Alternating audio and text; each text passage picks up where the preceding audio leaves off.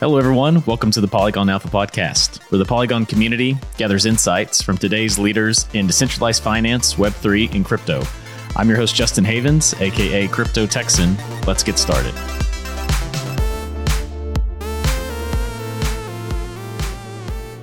On today's episode of Polygon Alpha, we are joined by Ashar, Shahid, and Dave Connor from API3. Hey, guys. How are y'all doing today? Good. How are you, Justin? How's Polygon treating you? Polygon's treated me very well, Ashar. Thanks for asking. Dave, how about yourself? Yeah, I'm good. Thanks, Justin. Thanks for having us on. I'm really looking forward to this. Yeah, we're excited as well. So we usually like to start these off with just a little bit of background. Dave, we can start with you. If you could just give us a little bit of background on yourself and how you came to be into crypto and API3. And then Ashar, we'll move on to you afterwards. Okay, so I've been kind of involved in crypto. I've been in crypto since about 2013. What originally got me in was Dogecoin before it became cool. I didn't really buy a huge amount of it, but it was enough to get me interested in the technology. And then kind of following how kind of Dogecoin and Bitcoin at the time introduced something called colored coins, which was almost like a proto token before full smart contract functionality was available. Watching that appear and then kind of be deprecated made me interested about if blockchain could do things more than just moving units of account around. And then seeing Ethereum appear made me realize that actually you can start to build things on the blockchain, but the final missing piece of the puzzle was the ability to interface with the real world. So it was around 2017, 2018 that I decided to get more involved in blockchain and start working in the space. So with a few other people that we'd met through various different online communities, we launched a data marketplace that we built using Chainlink oracles. And some of the lessons that we learned using that and developing this marketplace are what led to us realizing the need for a different type of oracle and creating API3. That's the kind of TLDR of it anyway. Yeah, thanks, Dave. Thanks for that background. Ashar, what about yourself? Dave looks like an OG. He's been in from 2013, whereas I started around 2017. You remember the first bull run where Bitcoin went to 20K. I joined around like the beginning of the bull run. I started trading crypto. And then like the whole bear market happened, and I sort of kept up with the scene, but wasn't really that invested until I saw Uniswap V2 launch. And when I saw what Uniswap V2 could do on chain, I became bullish on like crypto development as a whole. Before this, I was working as a developer for a Web2 company, but as soon as I saw like the possibilities that DeFi enabled in the Web3 space, I started learning Solidity and also writing smart contracts of my own. The first thing that I realized was that for DeFi to scale beyond just on-chain stuff, you need off-chain data as well. And then I started looking into what Oracle projects there are. Unfortunately, there weren't many, just one. So I felt like there needs to be more Oracle solutions, and that's how I stumbled upon API3 and helped them build the Oracle space. Yeah, Oracles definitely provide a huge need within the DeFi space specifically, which is what I focus on at the Polygon team. But Dave, I think you might be a good person to ask this question to, since you brought up colored coins. And if you're bringing up colored coins and you know what you're talking about, that means you're an OG. So I would like to know just kind of, I think the Oracle problem was the issue that everyone was trying to solve for a while. Do you think you could go back and kind of tell us the beginnings of the Oracle problem and what actually is the Oracle problem trying to solve? Thanks, Justin. Yeah, so the Oracle problem is about not trusting a single third party to put data on chain. Smart contracts can't natively see data that isn't contained on the blockchain itself. So in order for a smart contract to use external data, it needs to be brought on chain. And the entity that does that is called an oracle. So the problem with oracles, as it were, is that if you're a big off-chain data provider and somebody wants to use your data on-chain, you're entirely reliant on whoever operates the oracle to relay that data on-chain correctly. So you could have the best data source in the world, But if the Oracle decides to tell your smart contract that Bitcoin is $1, all of your people on your protocol are probably going to be liquidated. And the data source can't necessarily do much about that. So one of the problems that we're addressing with API3 is the Oracle problem, but we've approached it with the point of view that the Oracle problem is misposed. The Oracle problem historically is that you don't want to trust a single third party to put data on chain. And we think actually that by assuming you have to use a third party, the problem is poorly phrased. And historically, this is because Oracle software is pretty difficult to operate. So Coinbase used 2 full-time blockchain developers to maintain their own internal Oracle that people can use. And if you're a big data provider, maybe that's okay for you to do. But if you're, well, the majority of crypto price data providers don't necessarily want to hire 2 full-time blockchain developers. So you end up with these specialized companies that run oracles, call API data, and put it on chain. And I think the first of those really was Oracleize, or the first that I'm aware of anyway. And they were kind of this single Oracle provider, would put data on chain, charge per call. And that's one of the, I think it's one of the examples Chainlink used fairly early on as being a centralized Oracle that's subject to the Oracle problem. So with API3, we realized that actually the core problem isn't not trusting a single third party. The core problem is using third parties at all. So we've created an Oracle that data providers are able to operate themselves so that data can be relayed directly to chain without this third party layer that can misreport data. Right. So I guess that's the difference between a first party Oracle versus a third party Oracle. And that's what API3 provides, is a first party Oracle, if I understand correctly. And I would like to know like the differences between the two. And I guess most people are more familiar with Chainlink, obviously, because that seems to be the most popular Oracle service provider at this time. And is that a third party Oracle, or how would you describe them and compared to API3? I would describe Chainlink as being a third party Oracle by design. There are some more advanced data providers that are able to operate Chainlink nodes as a first party Oracle. So calling them just a third party Oracle would be doing them a disservice. But it's not designed primarily for that use case. So our Oracle is designed to be easily operated by any data provider without them necessarily even needing to handle cryptocurrency or any tokens or anything. So it's designed from the ground up for that purpose. Whereas Chainlink isn't. You have to top up gas wallets. You have to use link tokens to call it.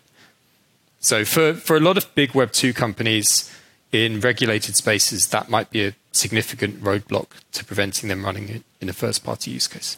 Okay. And then, typically with oracles, well, just with blockchain in general, I guess, like there's always these incentive mechanisms to make sure all the players are operating truthfully, right? So can you shed a little light on what are some of those economic incentives that just make sure that everyone using the API3's data feed and is providing that data is acting truthfully and appropriately?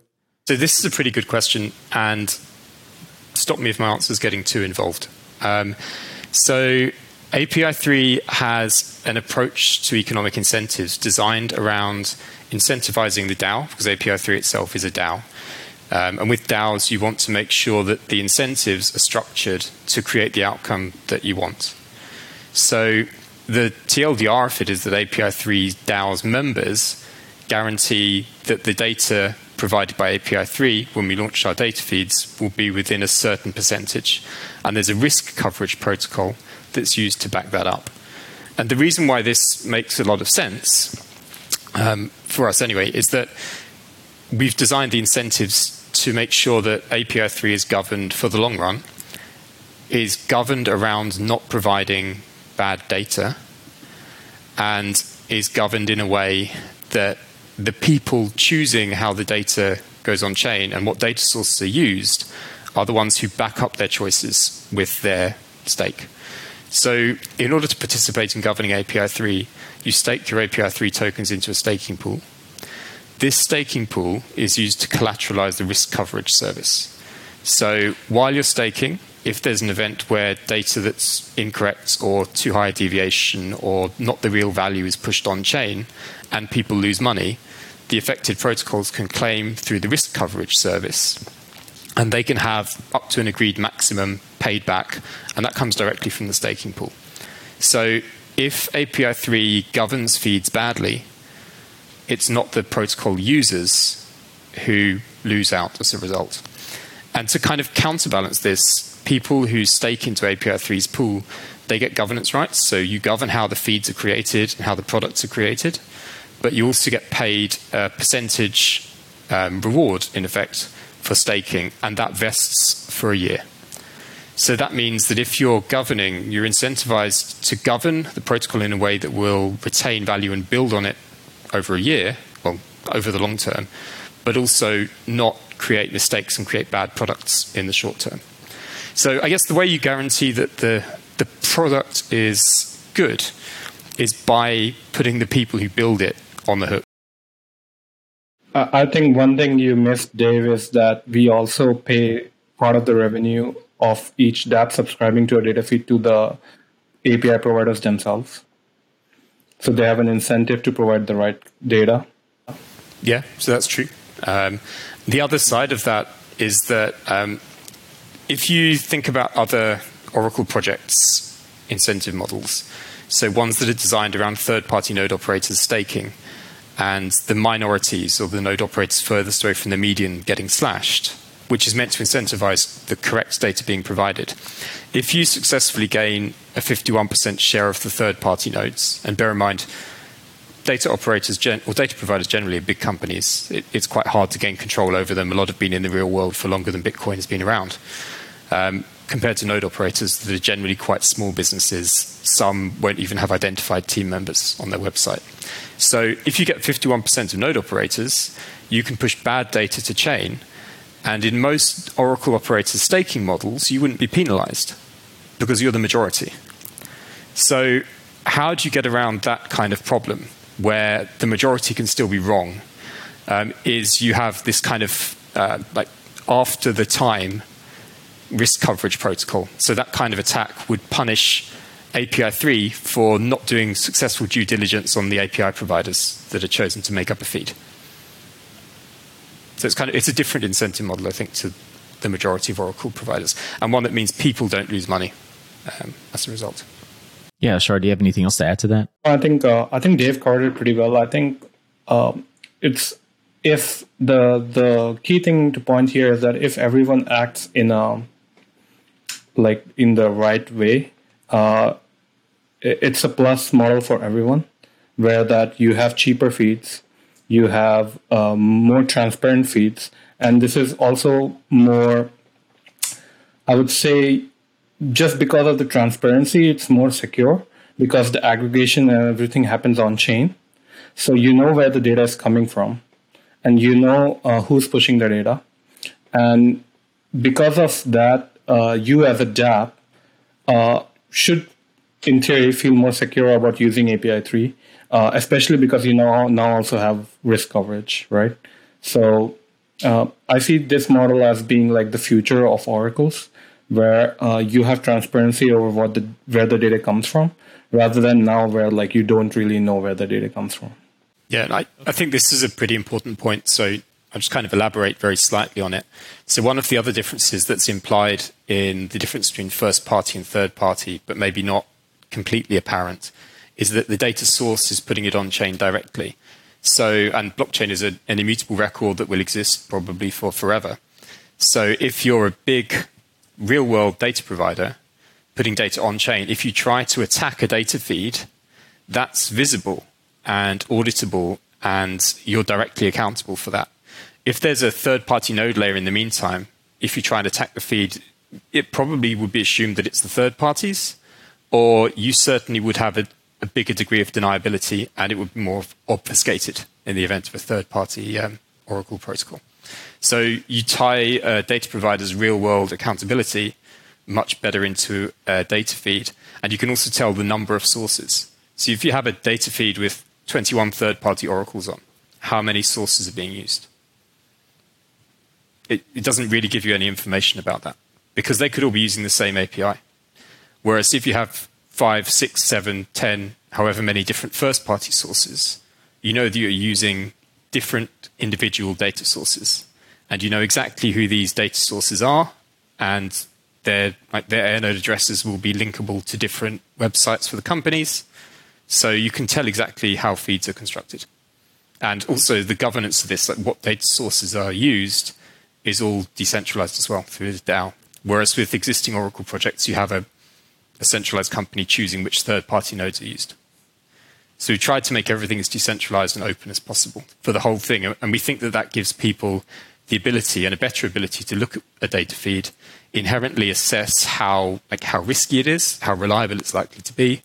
And then we also, as a DAO, are doing that, and we're willing to guarantee that by putting our own money on the line, effectively. Okay, and can you go into a little bit more detail about the role of the DAO and what exactly do the DAO or the, I guess, API3 token holders have governance power over? Or what are they voting on within the DAO? So currently, API3's token holders are voting. So our DAO is an Aragon fork, which uses the percentage of tokens that you have in the staking pool as your percentage of governance rights. And currently, the main role and the main voting activities are around the DAO appointing teams to serve for various periods to build out parts of the protocol. So there's, for example, Ashar's on the core technical team, which is building the main smart contracts for the data feeds, which had also built out the main smart contracts for the main DAO itself. I'm on the business development sub-team, so we have various different roles and responsibilities within business development. There's various different sub-teams can also apply to deliver a specific product. So there's a sub-team that's built out that's exploring kind of MEV tactics around oracles at the moment, and there are other sub-teams with very specific responsibilities. So in terms of how this looks, it's almost like the DAO giving grants to teams to fulfill specific objectives. If they fulfill that objective and deliver the deliverables, they'll then normally, if they're looking to continue being given grants by API3, they would then come up with deliverables for the next proposal. And if they delivered the previous one successfully, then that tends to look good with them. Whereas if people and teams are not delivering, then it's likely that they probably wouldn't have successive proposals passed. And the overall aim is to try to tie these kind of milestones together with what we expect API3 to be, and using the kind of the white paper as a guideline for what votes are, or for what votes, or what people are voting for to try to get towards, which is kind of fully decentralized DAO-governed data feeds with risk coverage. Yeah, and DAOs do tend to be very horizontal, and it can be very slow to get things done. I worked with a DAO for a while, or for a DAO, however you want to say that, the Index Co-op. I was with the Index Coop for a while, yeah. And so I don't know, like what, operating a protocol like this in Oracle, API3 does seem to be very DAO focused and horizontal by design in that regards. Like what kind of struggles have you seen comparative to operating in a more centralized fashion for protocol development? I would say it can take longer to make decisions because there's no one person at the top saying you have to do this. You need to have a kind of consensus between different sub-teams in order to work out how to move forward with something.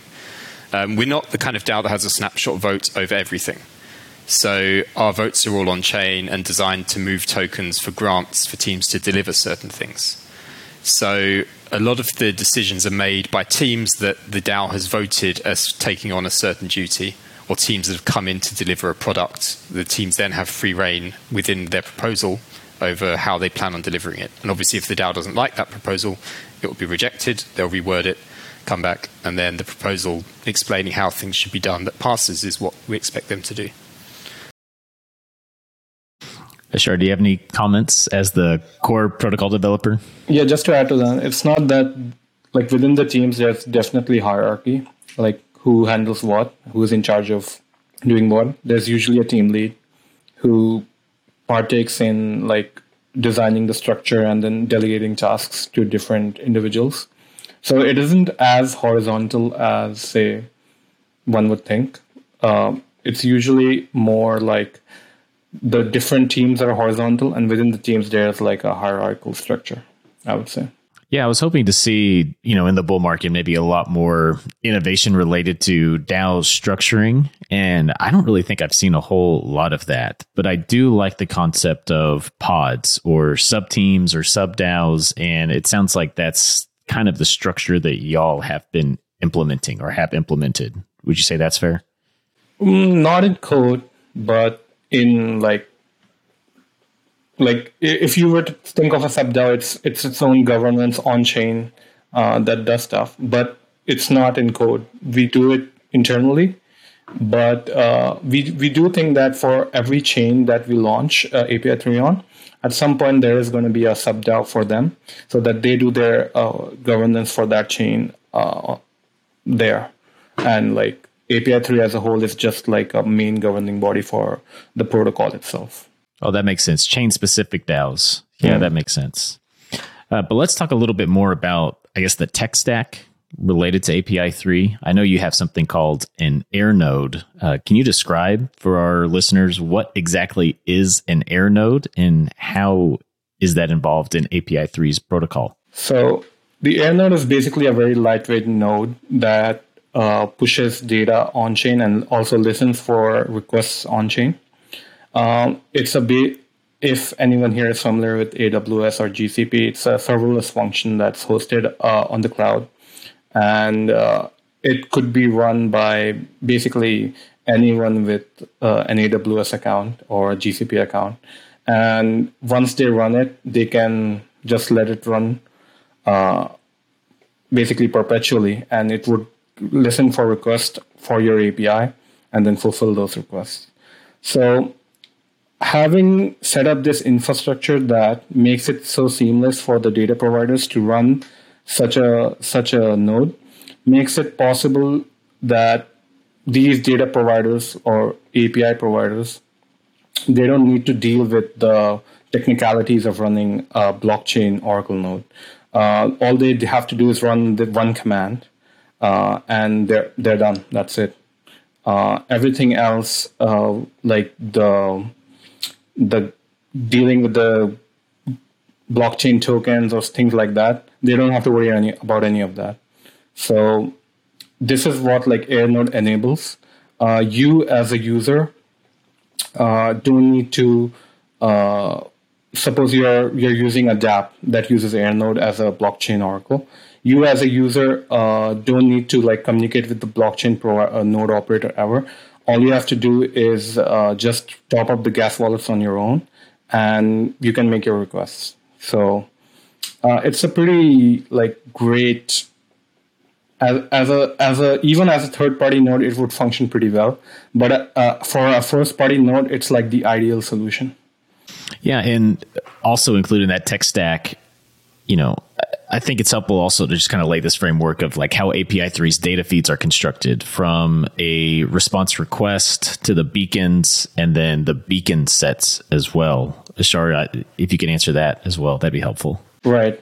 So the request response protocol is basically like, as the name suggests, you make a request on chain and then it calls the air node picks up that request. It calls the API, gets back the response.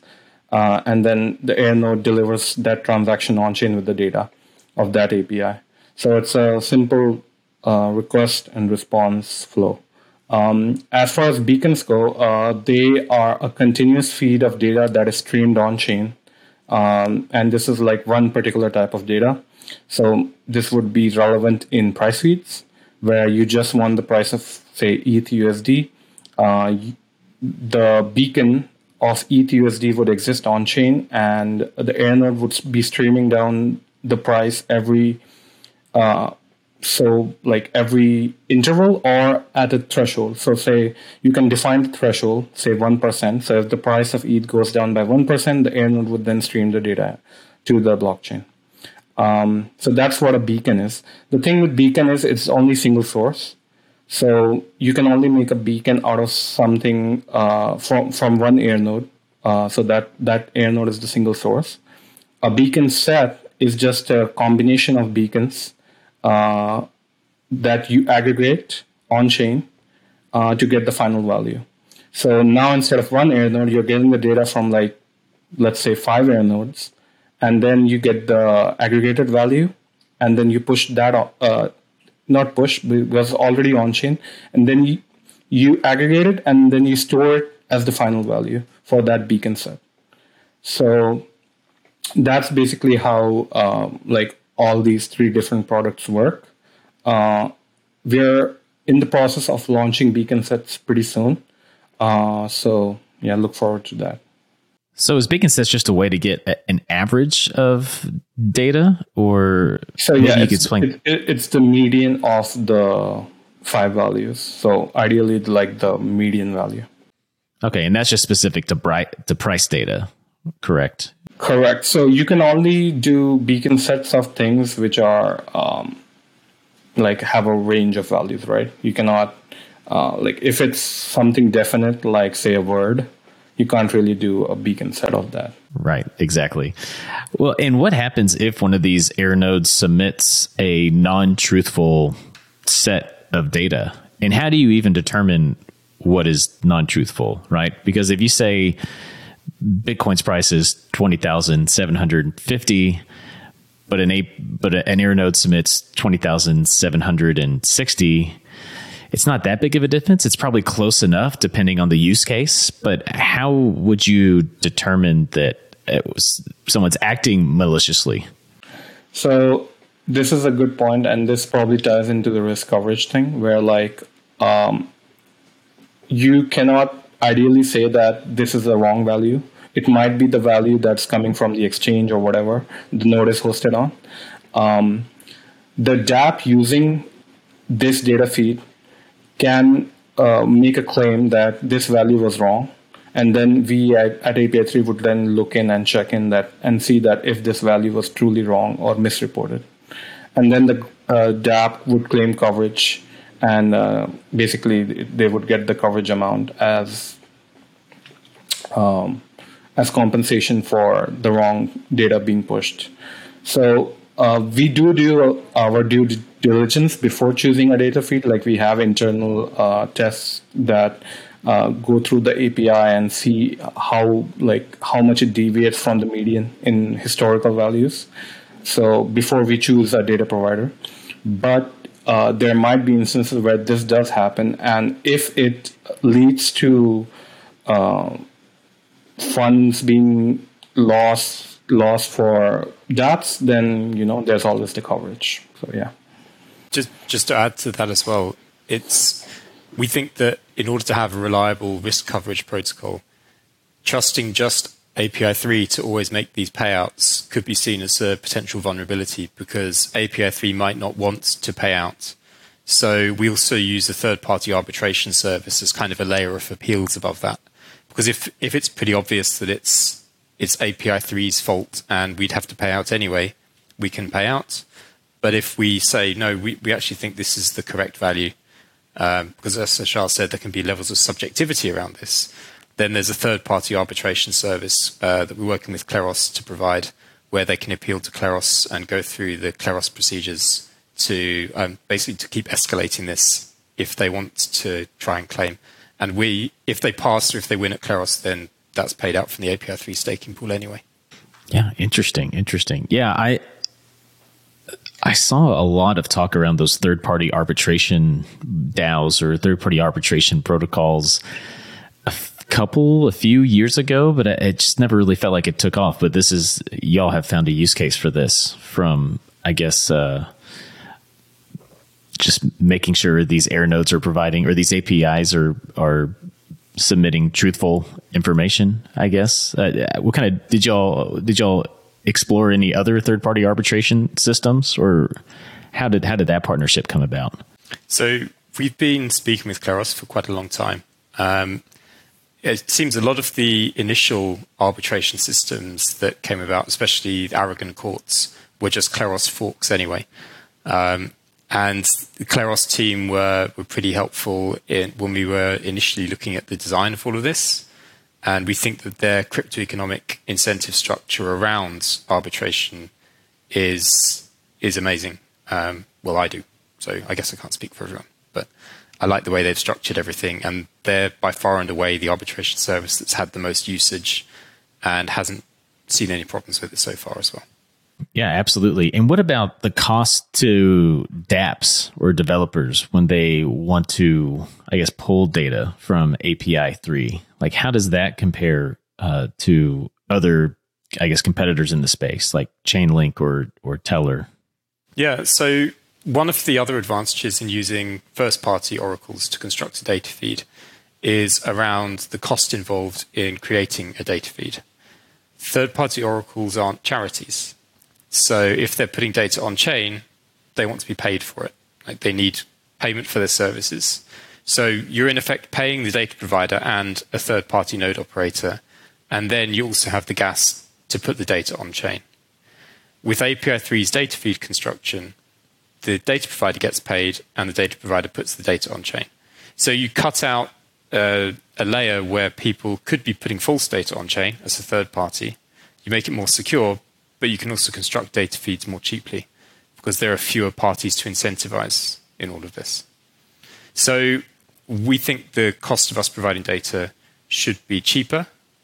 Obviously, we can't share any figures with everything about that with you right now on this call. So there is a service called QRNG that we launched, and that is completely free to use, actually. So just to demonstrate how efficient Airnode is, QRNG is free to use. The only thing you pay for is the actual gas cost for the transactions themselves, and that isn't like asking for any tokens or anything like that. You just pay for the transaction gas cost, and you can use it yourself on Polygon. I think it costs like 0.00005 Matic or something like that.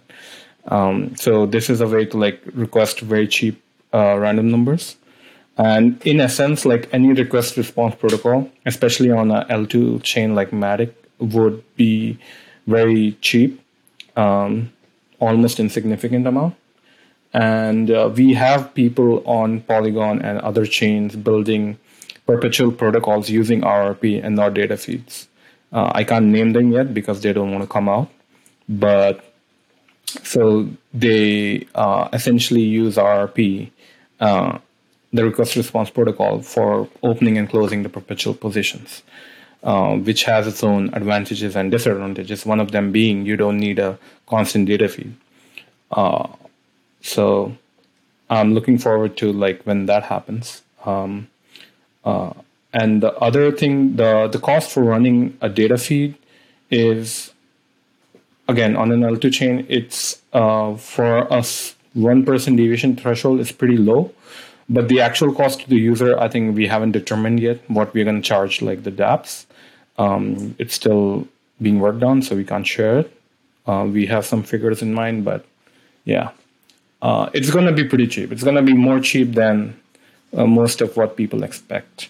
The only thing that would add to like the cost is the premium itself, which would cover the coverage.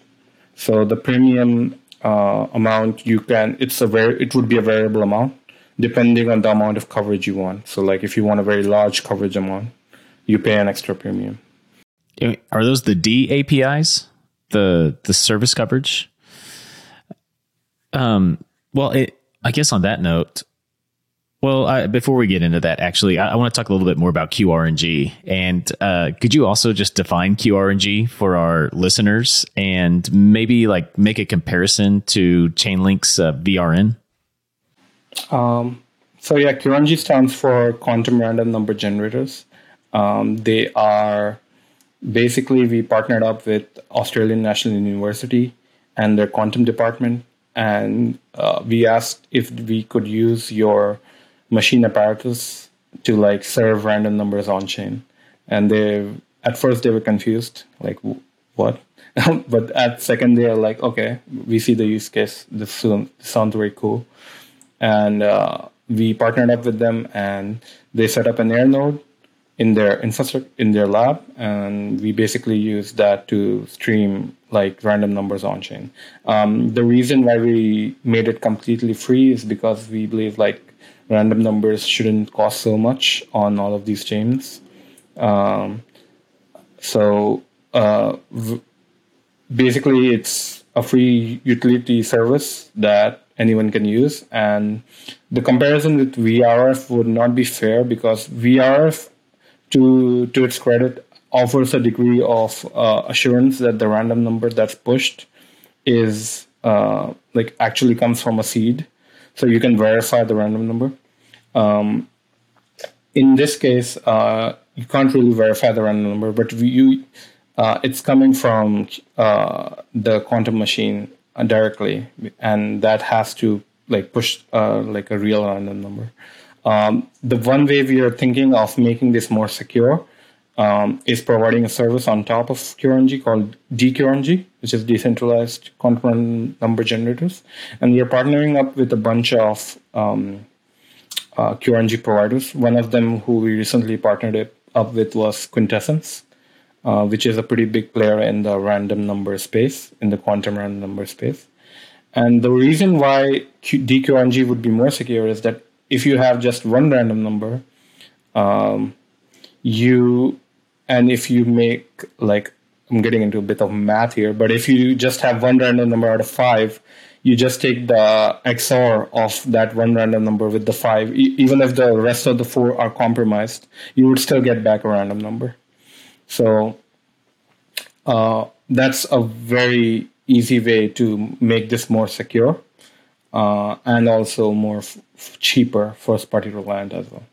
And who was the individual that y'all worked with at that university? Because I think I interviewed him on Twitter Spaces. Yeah, I think it was Aaron. Me and Aaron gave that interview together. Yeah, I remember that. Yeah, he was talking about quantum entanglement and all those other things. Yeah, we got a little off topic. I'm glad. Maybe we'll try to stay a little bit more on topic on this interview. But yeah, and in that regard, going back to DAPIs and service coverage, can you get into a little more depth on what is service coverage and how does service coverage in relation to DAPIs change the incentives behind those operating Oracle networks in general? I guess the main thing is that it makes the people who are choosing the data that's supplied responsible for choosing the data well. Whereas you see the other Oracle projects that I'm aware of don't do that. And where there have been errors and people have lost funds, there's no recourse for them. So there's no compensation that I'm aware of. Right. There's been cases, especially on like Solana and stuff, where like Pit misreported price when like things were crashing down and stuff. So I guess that's what Dave is getting at. Is like with Oracle services like these, you don't really if there's no risk coverage in place, there's no guarantee that the organization or the DAO or whatever chose the right data provider for this service.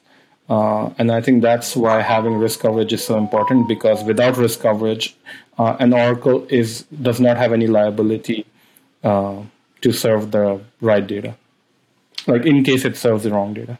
I guess the other question is why can't you make data providers stake and have it slashed if they provide the wrong data? Which is a good question. The short answer is that they would say no. And it would be hard to get big names on board. The other side to this is effectively because they're providing data from a first-party point of view, they stake their real-world businesses on it. And these data providers aren't worth small amounts of money. I mean, a few years ago, CoinMarketCap was bought by Binance for $400 million. And that was a few years ago, before Oracles and before data provision for blockchain was as big as it was now. So I think you'd see bigger valuations now. And having a provable record of putting false data on chain would pretty significantly impact that. I think there's one more thing to add that we didn't take into consideration, is that for a lot of data, there's only a single source. So like if you consider things like metal prices or stock prices or things, it might be the case that it's only coming from a single source, and that the data actually originates from just one source and everyone else just uses that source. So if you have a data provider that's, let's say, some big stock index fund or whatever, and it's running the Airnode itself, you can't get any better source than that. right? Everyone else is just calling their API within their own API to get the data. So, in essence, the only way to make sure an oracle works is that the source themselves hosts the data in case of these instances where there's only one source. Yeah, that makes sense as well. And can app developers request specific data feeds? Like, let's say if they want to get information from AccuWeather specifically, or if they want the Coinbase price for Bitcoin, can they request that specific data feed? Yeah, it's pretty easy for app developers to like use Airnode, like just use the Airnode address and within their dApp or smart contract, and then they can make a request to any of the Airnodes that have been deployed.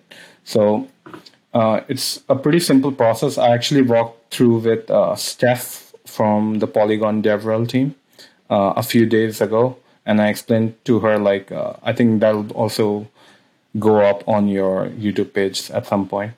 And it's just me walking through explaining how you can deploy an Airnode and then call the API, and how you can call any API like that and any Airnode. So it shouldn't be too hard for any dApp developer to just basically start using Airnode right now. And if they're interested in learning more, they can head over to our docs. Our docs are pretty extensive for dApp developers.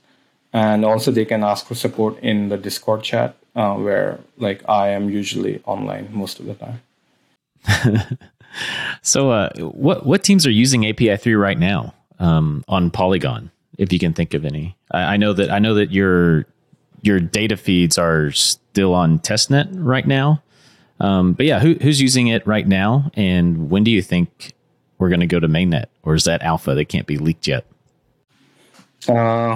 It's sort of alpha, can't be leaked. I think for there's two projects that I'm closely working with on Polygon, and I can't name them yet. That one of them is a up and coming lending platform. It's not live yet. I can give you that much. It's not live yet, and I'm working closely with them for a very interesting use case that they will share pretty soon. Because Airnode is so versatile, the use case. The second dApp is the one I mentioned. That's you building the perpetual protocol, which I also can't name, unfortunately. There's a problem with like being in the building phase, is that you can't really name all of these dApps that are going to be used, because we don't have our data feeds out live yet. And if we had them out live, we could like get dApps on board to use us, and then I could tell you, oh, this dApp is using us, but they can't use us because we're not out live yet, right? So the other, I think Dave knows that if there are QRNG dApps that use QRNG. I know that there's at least one on Polygon. I'm not sure of others because our monitoring was down and still is down. I think Aaron's looking into it for that. Right. So because QRNG is a decentralized, free-to-use protocol, we don't make people speak to us or do anything in order to integrate with it, which is great when it comes to having an open protocol that anyone can use, but bad when it comes to me giving you a list of names. Unfortunately, Justin. So sorry about that. I know I've received like at least 10 or 20 requests on how to use QRNG on the Discord chat. And I think a couple of them were Polygon, but I haven't really took the time to like learn who they are. Yeah, that is kind of the funny thing about building completely open source and permissionless protocols, is that you have a lot of teams that are building and using your protocol, and you might not even know that they are doing it unless you're just looking at some analytics, I guess. But what are some other like interesting use cases that you could project for API3 and some kind of unique data feeds, like maybe something in the insurance or in the DeFi gaming space? What kind of thoughts y'all have on that? I think one of the best things about the request response protocol and having so many different data providers, we have 180 or probably more by now, different API providers who are running or going to run Airnode, in order to be able to supply data to Web3. I think there's huge potential for parametric insurance in that, because parametric insurance by its nature will benefit from having lots of different data types to crypto price data. Because although it would be nice to insure against prices going down, that doesn't seem to be a use case. But things in the real world, like insuring crops against drought, insuring houses against floods, these are all things that need data that would be very specific, very local, and you wouldn't have a constant stream of it being fed on chain. And you'd probably only need to query once at the time the policy finishes, or if somebody wants to say, I want to make a claim. And that kind of product benefits hugely from having the data available to create it. So I think that's the case where you have to make the data available for people to create the products. So I think the request response style works very well for that. We have, there's a use case that kind of highlights request response that I think is on mainnet, where people are using it. There's a dApp that's being built and it uses sanctions.com's API, I think, to query if your wallet has been sanctioned. And you can mint a cellbound NFT if it hasn't been. So this would be a way that DeFi protocols that are looking to limit users to people that haven't been sanctioned could you do that in a way that's, well, I don't want to say more decentralized, in a way that's more Web3 than just blocking front ends. So, and whether or not that's a good idea and what I agree with necessarily is beside the point. It's a different use case and something that's not crypto price data. So, okay, I think one more thing is it ties into what you said, Dave. It's like the identity layer of DeFi, which will, given the current political climate, might come into play, where we have DeFi being segregated into two. One is that is permission DeFi, and the other that is non-permission DeFi.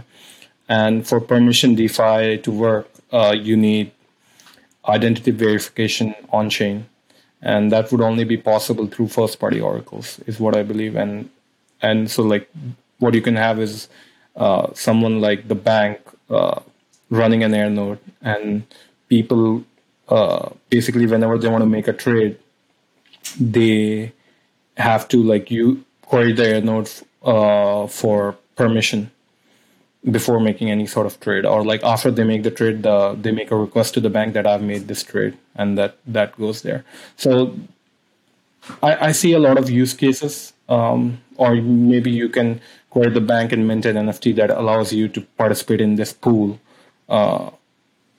That wouldn't be possible unless you have a first-party Oracle system, right?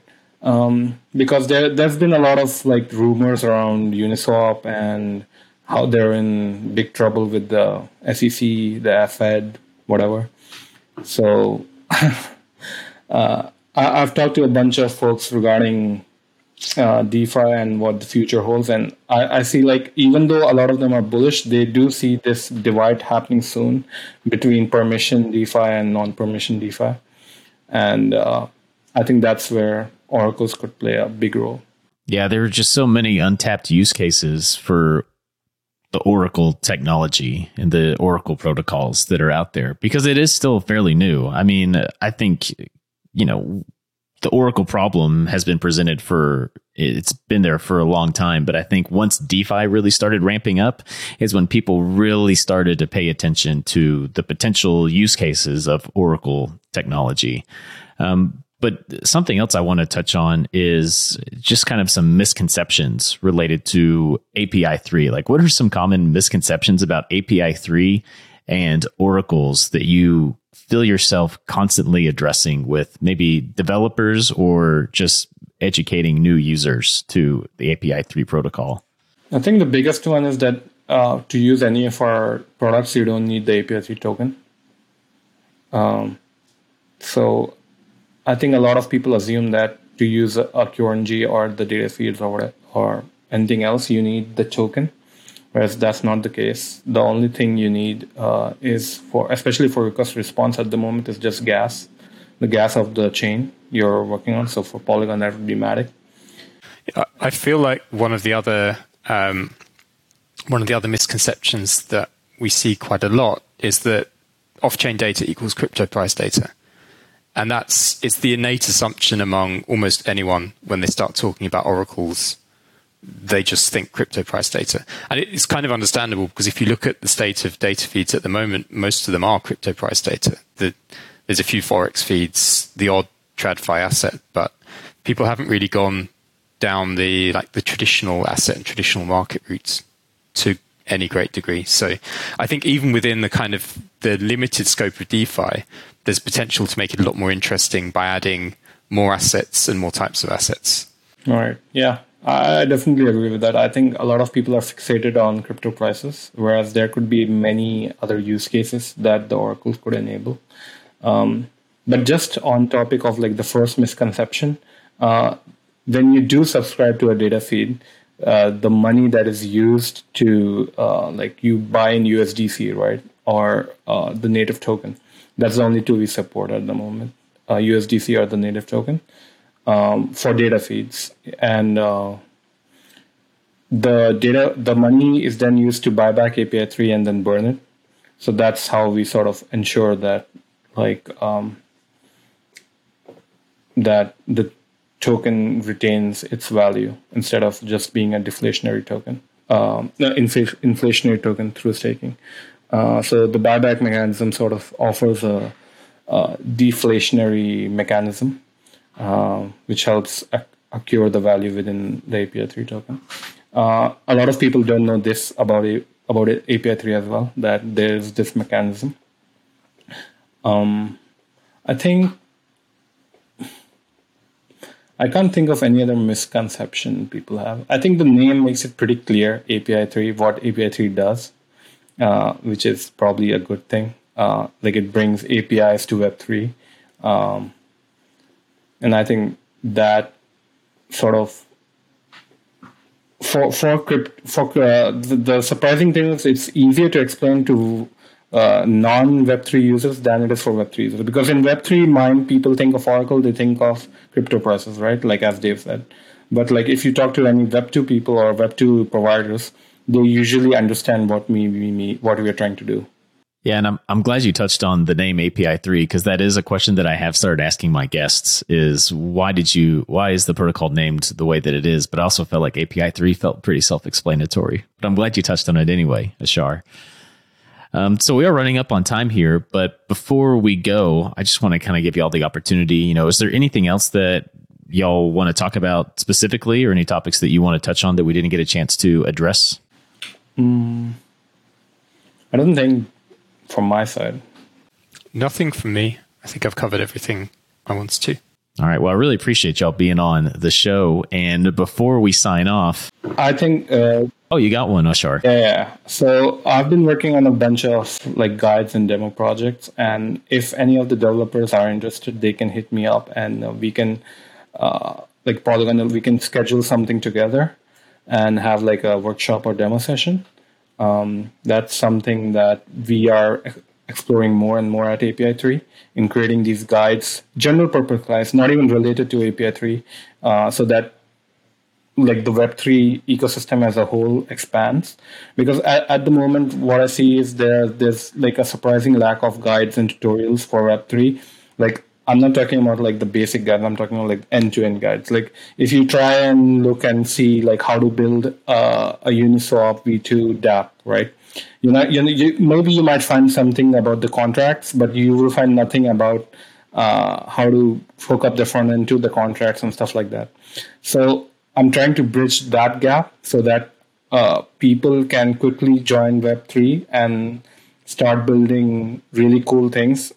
Because I think the biggest barrier to that at the moment is not the lack of money or things like that. It's just the lack of resources, particularly in the tutorials and guides section. So if anyone wants to work with me on that, I'd be happy to collaborate.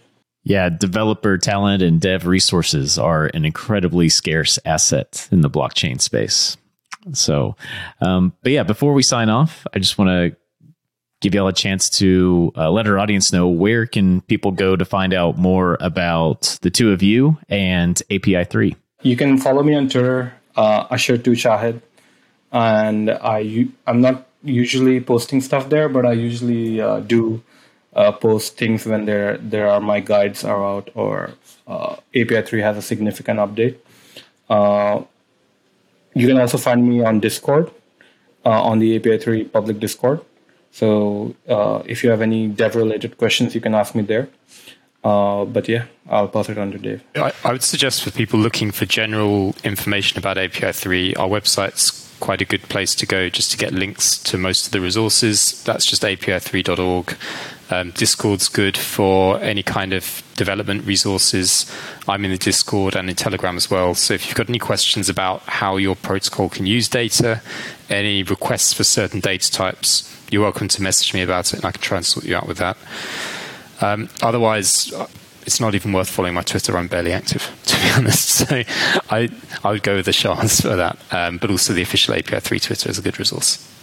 Awesome. Thank you for that. Yeah. And this has been a really enlightening and intriguing conversation for me. And for everyone who's listening and watching, thank you for listening and watching.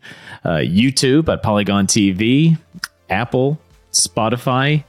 Please like, subscribe, follow, hit the bell, all those fun notification things that you do for podcasts. And thanks again, Ashar and Dave, and we'll see y'all next time. Thanks, everyone.